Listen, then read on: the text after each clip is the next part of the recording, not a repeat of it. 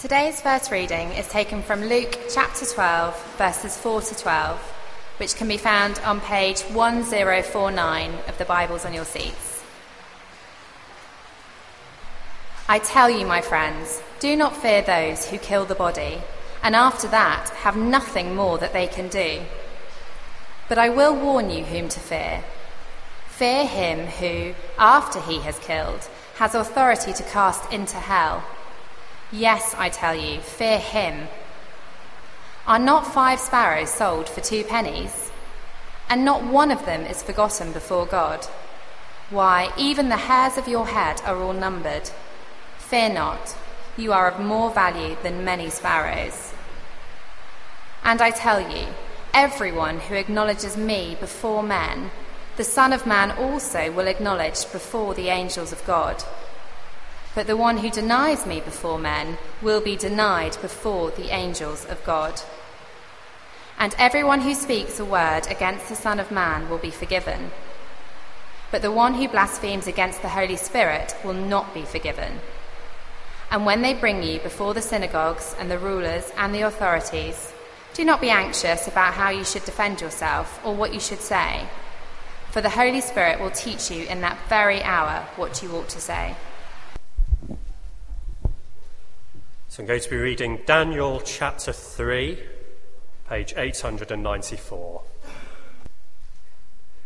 King Nebuchadnezzar made an image of gold, whose height was 60 cubits, and its breadth 6 cubits. He set it up on the plain of Dura in the province of Babylon. Then King Nebuchadnezzar sent together the satraps, the prefects, and the governors, the councillors, the treasurers, the justices, the magistrates, and all the officials of the provinces to come to the dedication of the image that King Nebuchadnezzar had set up. Then the satraps, the prefects, and the governors, the councillors, the treasurers, the justices, the magistrates, and all the officials of the provinces gathered for the dedication of the image that King Nebuchadnezzar had set up. And they stood before the image that Nebuchadnezzar had set up. And the herald proclaimed aloud, "You are commanded, O peoples, nations, and languages, that when you hear the sound of the horn, pipe, lyre, trigon, harp, bagpipe, and every kind of music, you are to fall down and worship the golden image that King Nebuchadnezzar has set up. And whoever does not fall down and worship shall immediately be cast into a burning fiery furnace."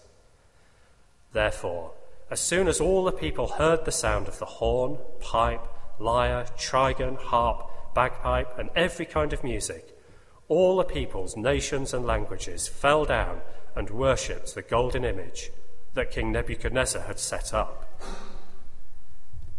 Therefore, at that time, certain Chaldeans came forward and maliciously accused the Jews. They declared to King Nebuchadnezzar, "O king, live forever. You, O king, have made a decree that every man who hears the sound of the horn, pipe, lyre, trigon, harp, bagpipe, and every kind of music shall fall down and worship the golden image. And whoever does not fall down and worship shall be cast into a burning fiery furnace. There are certain Jews whom you have appointed over the affairs of the province of Babylon, Shadrach, Meshach, and Abednego.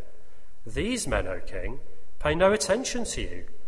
They do not serve your gods or worship the golden image that you have set up." Then Nebuchadnezzar, in furious rage, commanded that Shadrach, Meshach, and Abednego be brought. So they brought these men before the king. Nebuchadnezzar answered and said to them, "Is it true, O Shadrach, Meshach, and Abednego, that you do not serve my gods or worship the golden image that I have set up?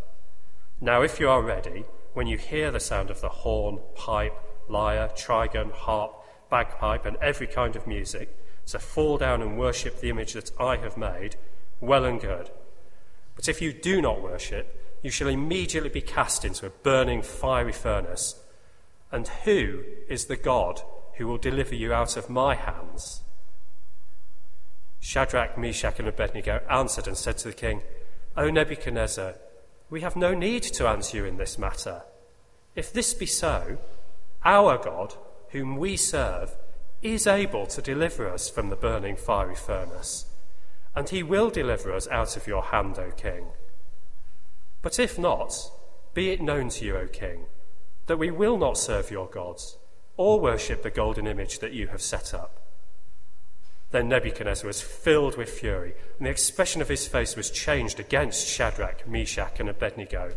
He ordered the furnace heated 7 times more than it was usually heated, and he ordered some of the mighty men of his army to bind Shadrach, Meshach, and Abednego, and to cast them into the burning fiery furnace. Then these men were bound in their cloaks, their tunics, their hats, and their other garments, and they were thrown into the burning fiery furnace. Because the king's order was urgent and the furnace overheated, the flame of the fire killed those men who took up Shadrach, Meshach, and Abednego.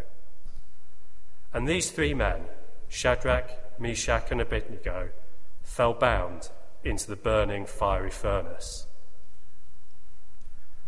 Then King Nebuchadnezzar was astonished and rose up in haste. He declared to his counselors, "Did we not cast 3 men bound into the fire?" They answered and said to the king, "True, O king." He answered and said, "But I see 4 men, unbound, walking in the midst of the fire, and they are not hurt, and the appearance of the 4th is like a son of the gods." Then Nebuchadnezzar came near to the door of the burning fiery furnace. He declared, "Shadrach, Meshach, and Abednego, servants of the Most High God, come out and come here." Then Shadrach, Meshach, and Abednego came out from the fire, and the satraps, the prefects, the governors, and the king's counselors gathered together and saw that the fire had not had any power over the bodies of these men. The hair of their heads was not singed, their clothes were not harmed, and no smell of fire had come upon them.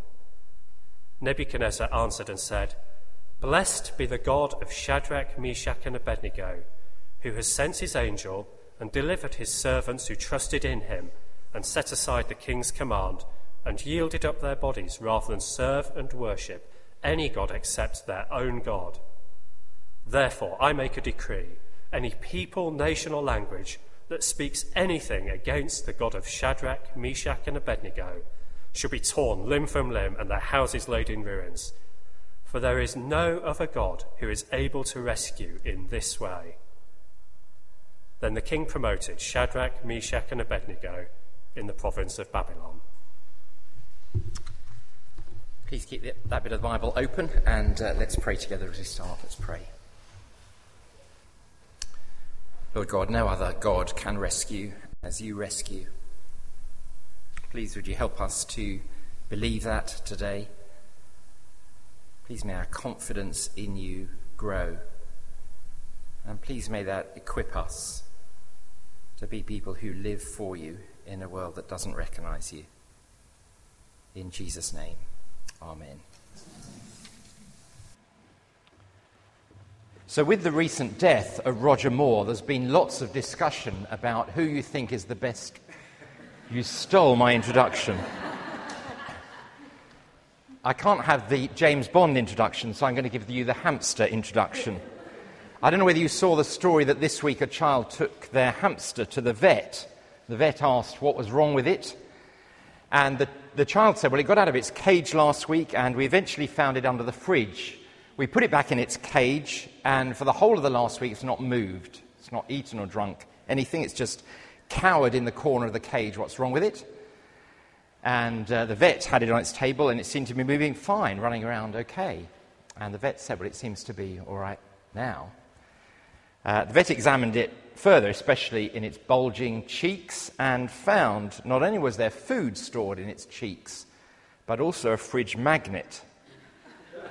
And the magnet had held the hamster frozen, motionless against the bars of the cage, where it had not moved for the entire week. He became an internet sensation this week. Now, I'd like you to hold that picture in your mind. You'll never be able to get rid of that picture in your mind. I wonder how many of us as Christians behave a bit like that as we live in a hostile world, namely, paralysed, fearful, keep your heads down, cower, stuck in the corner of our own little world, as citizens of Jerusalem living in Babylon. as we thought 2 weeks ago.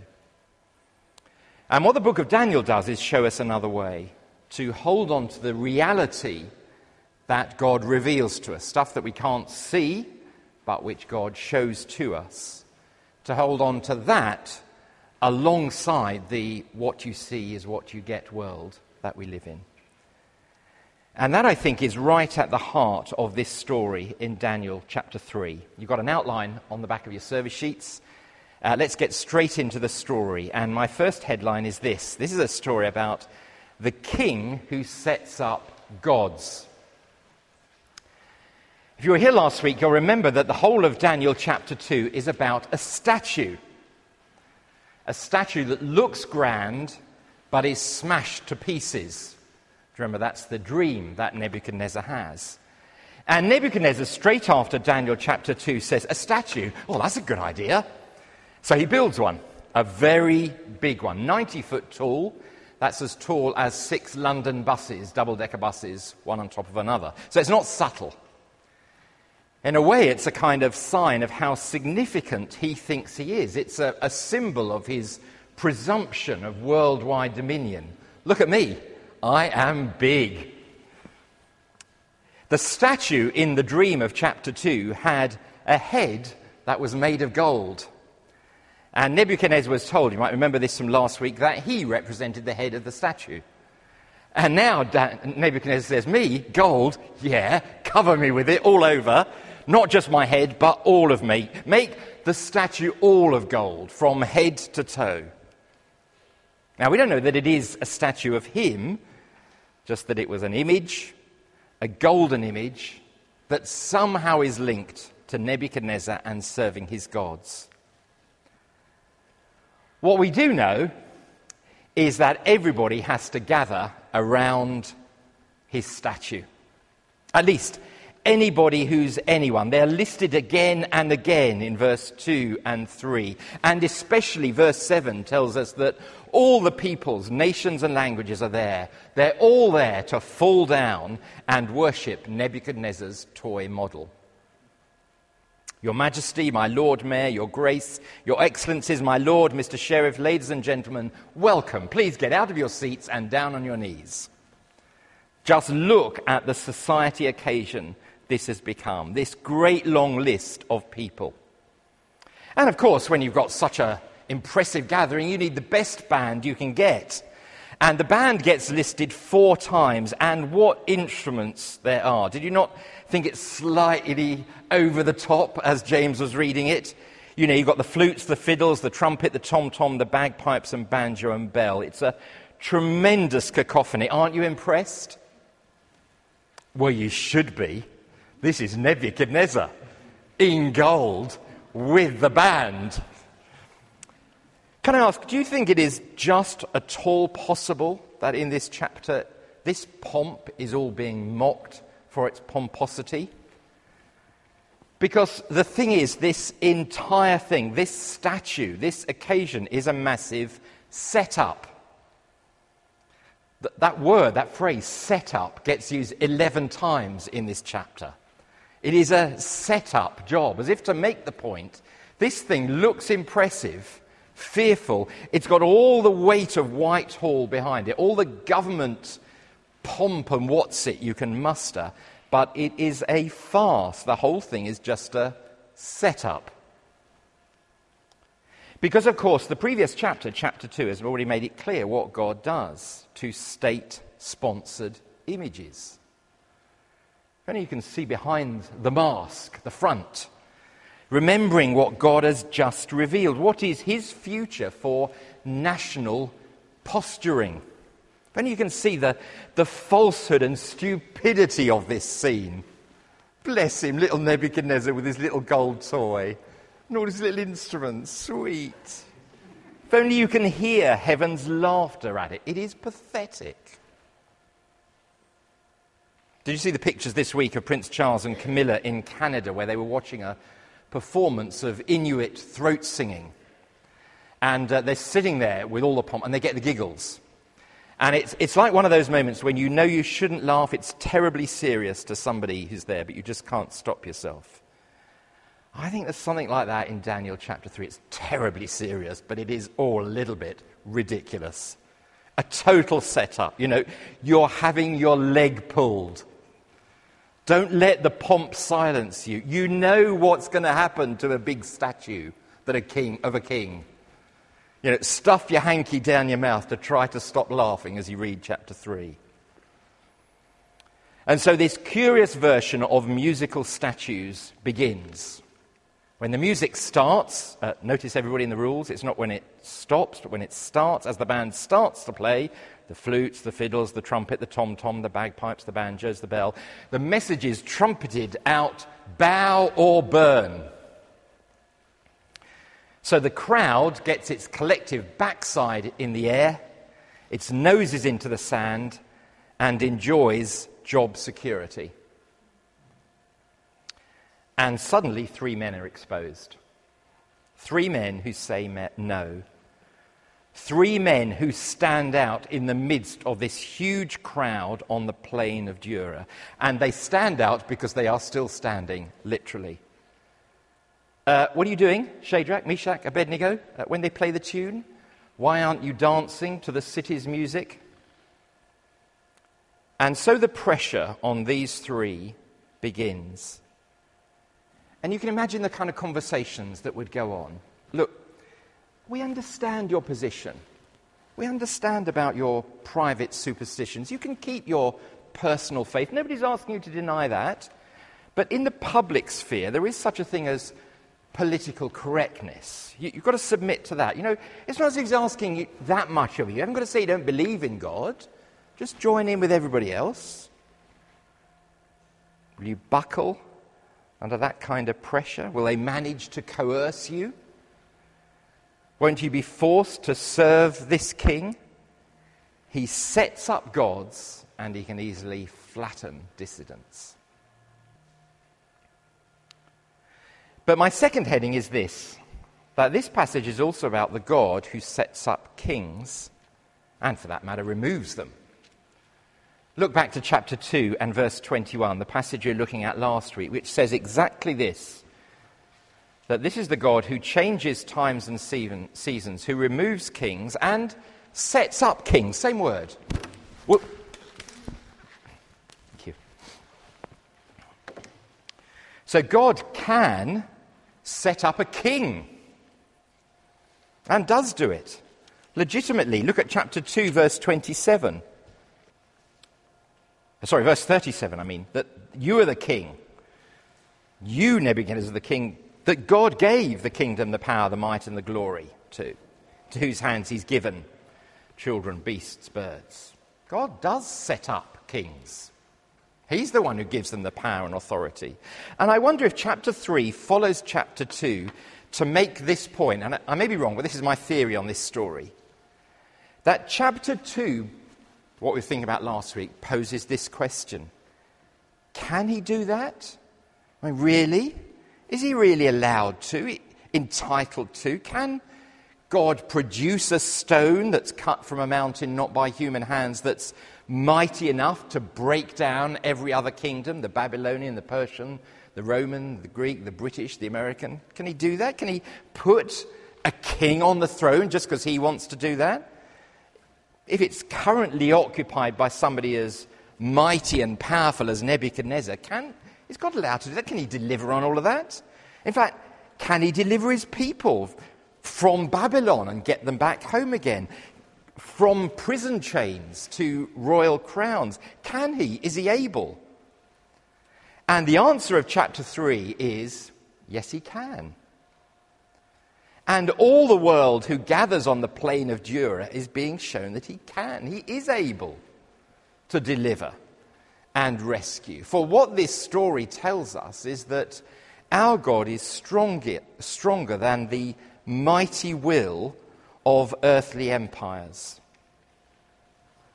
For the might of Babylon, the might of the Persian Empire that followed it, and every subsequent kingdom, each layer in the dream sequence of chapter 2, each kingdom, each king, each mighty power structure may set itself against God and his people, their mighty state machinery directing their brutality against the Lord, against the saints of the Most High. But God has a wrecking rock that is mightier than all these kingdoms. And this rescue here in chapter 3 demonstrates God's rule. His rescue here gives us confidence about his ultimate rescue to come at the end of time. The rescue that we look forward to. This God rules, and this rescue proves that he does. Look how the story sets this up. Chapter 3, verse 15.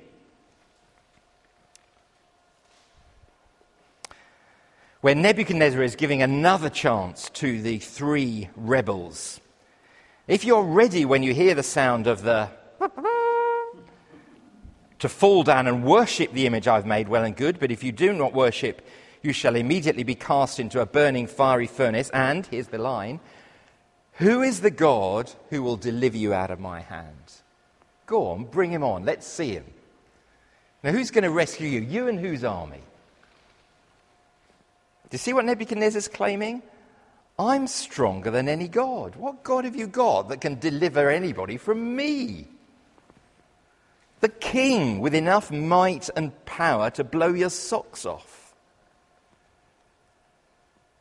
Opposite him, all the images and the gods you might care for, all the things that might impress the least religious. And yet the thing is, Nebuchadnezzar says, all of that, any religious system with all its religious paraphernalia, doesn't stand a chance against me. They can't deliver you from me, because this king is more powerful than his big statue. Remember, of course, we know the whole thing is just a big put-up job. Nebuchadnezzar is bigger and better, and all the gods are weaker and wetter. And so now look on to see how the story ends in verse 29. The end of the story is that Nebuchadnezzar has to come to realize any people, nation or language that speaks anything against the God of Shadrach, Meshach and Abednego shall be torn limb for limb, and their houses laid in ruins. Why? For there is no other God who is able to recognize in this way. It's a kind of slightly grudging thing. There's no God able to, there's no other God able to rescue. But it is recognizing there is a God who actually is powerful enough to defend you from me. This God can, the God of Shadrach, Meshach and Abednego can. You see, the story is not just showing us that he can rescue, but that he can rescue. He's strong enough and mighty enough and powerful enough and ruler enough. He can go for 10 rounds with Nebuchadnezzar, and Nebuchadnezzar is knocked out in the first second. God is demonstrating here in chapter 3 that he is the God of chapter 2. The great God, the God of gods, the Lord of kings, the one who we saw back in chapter 2, changes times and seasons, removes kings, sets up kings, gives wisdom to the wise, he gives knowledge to those who have knowledge. Do you know anything? God gave it to you. He knows what's in the darkness. Light dwells with him. To you, O God, belongs wisdom and might. Blessed be the name of God forever and ever. I mentioned 2 weeks ago about my friend who said that he thinks the Bible is written to persuade us that God rules, that God is in charge, because we don't really think he is. Chapter 3 is part of the persuasion. This story is telling us what God is like. To so preserve his people in the incinerator that they can emerge without the slightest whiff of bonfire. Is he not the God who sets up kings and kingdoms? Is he not mighty? God sent his angel, presumably the same angel that he will send in chapter 6 to shut the lions' mouths. And these three were fully persuaded, strong in trust in this God, confident about who their God is, that they could quench the power of fire. You see, will you walk by faith in this reality? Sure that this is our God. Let chapter 3 persuade you that all that stuff we saw last week in chapter 2, those claims about God's might, are here demonstrated. This is our God. And it's absolutely crucial that these friends do, because they are facing the fiery furnace, but they fear God more. I still don't think we've got to the heart of the reason why we're told this story. Why we're told a story like this alongside the chapters telling us that God reigns. I mean, obviously this is a story of rescue. That God can deliver his people from the monster rulers who are in charge, from the flames. He can. But it surely isn't the case that we can therefore say to our children, darling, it's fine for you to play with matches. We're Christians. We know God will always rescue us from the fire. It won't hurt us. I mean, that would be an obviously ridiculous conclusion, wouldn't it? I mean, it's clearly not true. See, I wonder if these stories are also about something else. Before we talk about rescue, this is a chapter about God's people living in a world of power, of powerful kings and powerful kingdoms, of ever more ferocious kingdoms who come and go, as we saw last week in chapter 2. In other words, this chapter is a chapter about the reality of the people of Jerusalem living in the city of Babylon. For in this chapter we see the might of Babylon, and later in the book we'll see the might of the Persian Empire, just the same, setting themselves against God and his people. And in chapter 3, the state has fire. And in the parallel story in chapter 6, the state has teeth, lion's teeth. And these flames and those teeth, they are set to consume the faithful. Before we get to these stories being a story about rescue, they are first a story about endurance. God's people enduring the roar of the monster anti-God state that is terrifying and dreadful and exceedingly strong and is firmly set to persecute the Christian. How do they do, these friends, in this kind of hot water? And here we come right to the very heart of the chapter and verse 16. Let's look down there. Here again, their bravery. Shadrach, Meshach, and Abednego answered and said to the king, O Nebuchadnezzar, we have no need to answer you in this matter.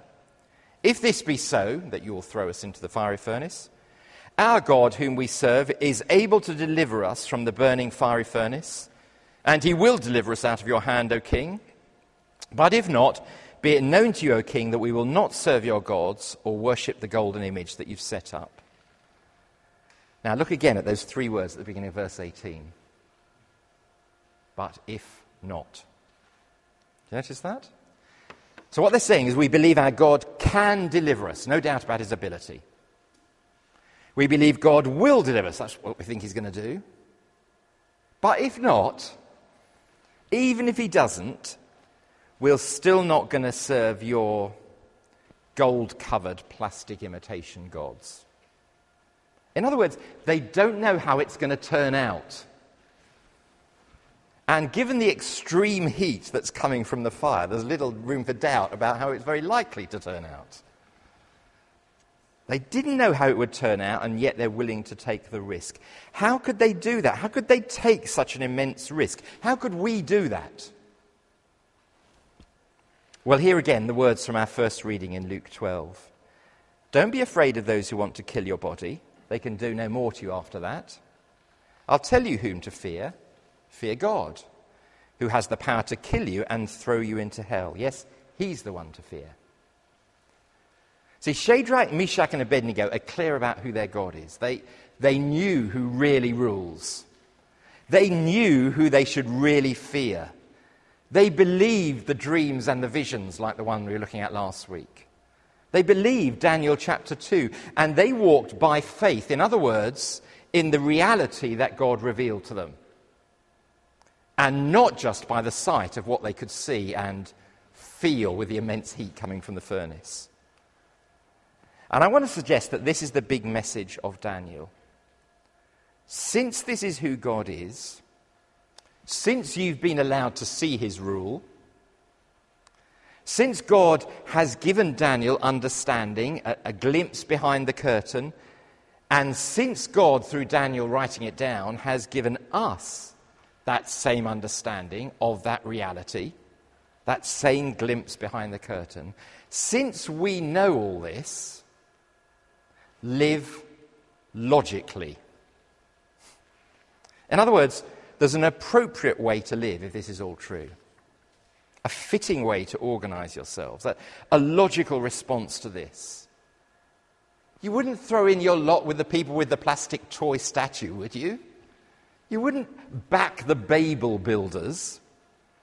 Not when you know there is one to whom the people who built the Tower of Babel must give an account. There is one before whom Nebuchadnezzar must stand. There is one who has power and authority over every powerful person. When you can see how the pieces all fit together, when God has revealed that to us, when we can see the whole picture from now to the end, when all is finished, live logically. And the Bible's word for that kind of logic is wisdom. Wisdom in the Bible isn't being clever, though it is about knowing stuff. It means living life in response to all that God has done, in response to his character, in response to all that he's revealed to us.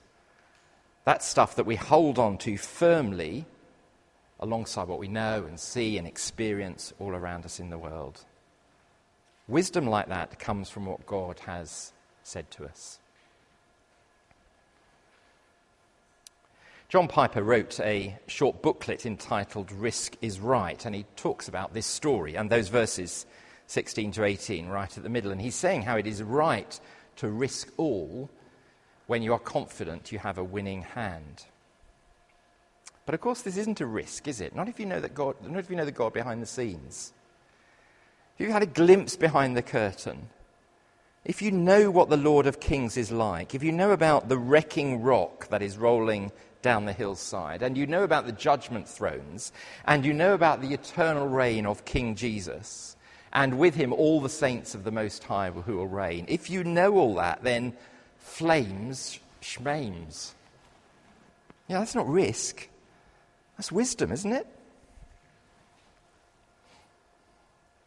A while ago, I read the story of a Romanian pastor. He was persecuted for his faith under the Ceausescu regime. And this is what he wrote. The greatest threat they have is the power to kill you. Our greatest victory is to die. So whenever they told me we're going to kill you, I said, I can hardly wait. I read that story out in another talk once, and somebody came up to me afterwards and said, I know the bloke who said that. I've met him. He really is like that. I mean, he does mean that kind of stuff. Death holds no terrors, no fears, no unknowns for us, because God has revealed what lies ahead. So that somebody like a Jim Elliot, that story I'm sure many of you know, who's a missionary to the Quechua people in Ecuador in the mid-1950s, a totally unreached people group. He and 5 other young men in their 20s, planning to reach them with the gospel, an unreached people group. They dropped gifts in, trying to win the trust of this people. They eventually landed their little plane. They fed a handful of people from the tribe. They met others until the tribe's warriors came and speared all these 5 men to death after just a week of being there. And you perhaps know the famous phrase that Jim Elliot wrote before these terrible events that ended his life, to explain why he would do this, why he would take such risks of going to a dangerous, unpredictable, unreached people group. Why would he take the gospel to this dangerous tribe? And he said this: he's no fool who gives what he cannot keep to gain what he cannot lose. If we know the future that God has revealed, then we're confident in our God. Our God can deliver. We think our God will deliver, but if not, don't make any difference. Of course, amazingly, in Daniel 3, unlike in Ecuador 60 years ago, but in Daniel 3, God does rescue Shadrach, Meshach, and Abednego, and it's their oppressors who are like burnt toast. Which is all a preview of the final rescue that we looked ahead to last week. A glimpse again behind the curtain at the real reality that God has shown to us, promised us, even if that flies in the face of what we see. That the Lord Jesus Christ will reign in the kingdom that God, the God of heaven, will set up. That kingdom will never be destroyed. It will bring all other kingdoms to an end, and his people will share in his reign.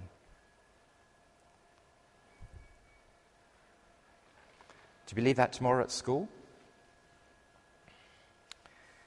Do you believe that tomorrow as you're walking around Tesco's? Sorry, Waitrose. Do you believe that tomorrow as you go into the office? So until then, until that end point at God's final judgment, until the Lord Jesus returns to planet Earth, until all things are removed, we will go through many pressure points at school, work, in our ordinary life. We don't know what will happen when we turn over to the next page of our life story. We don't know what spears might be thrown or what damage the flames might do. But we do know how the story ends. We do know the very last page of the story. So we don't need to be paralyzed by fear like a magnetized hamster. And if you believe all this, you see, you can say no to food from the king's table. You can refuse to fall down in front of the king's idol. You can even make a stand as an 86-year-old man that takes you to the lion's den. Let's pray together. Our Father God, it's so hard in this world to really believe the truth of these stories, how much persuasion we need, because we are surrounded by so much in this world that is so in our faces and big and real. It is so easy for all of our lives to be dominated by what we see, and for us to hold you somewhere in the back of our minds. Father God, please would you help us to believe the things that you've been showing us these few weeks. Thank you for this message of the book of Daniel. Thank you that you are able to deliver. Thank you for the confidence we have that at the end of time you certainly will deliver your people. Please help us in the meantime with the uncertainty of living in this world where many oppose you, where many claim greater allegiance than you. Please would you help us to have the kind of faith, confidence, certainty that Shadrach, Meshach, and Abednego, that Daniel had in the God of heaven, the greater God, the Lord over all the kings of this earth. Please convince us of what we've read today, that may equip us to live for you in this week ahead. In Jesus' name, amen.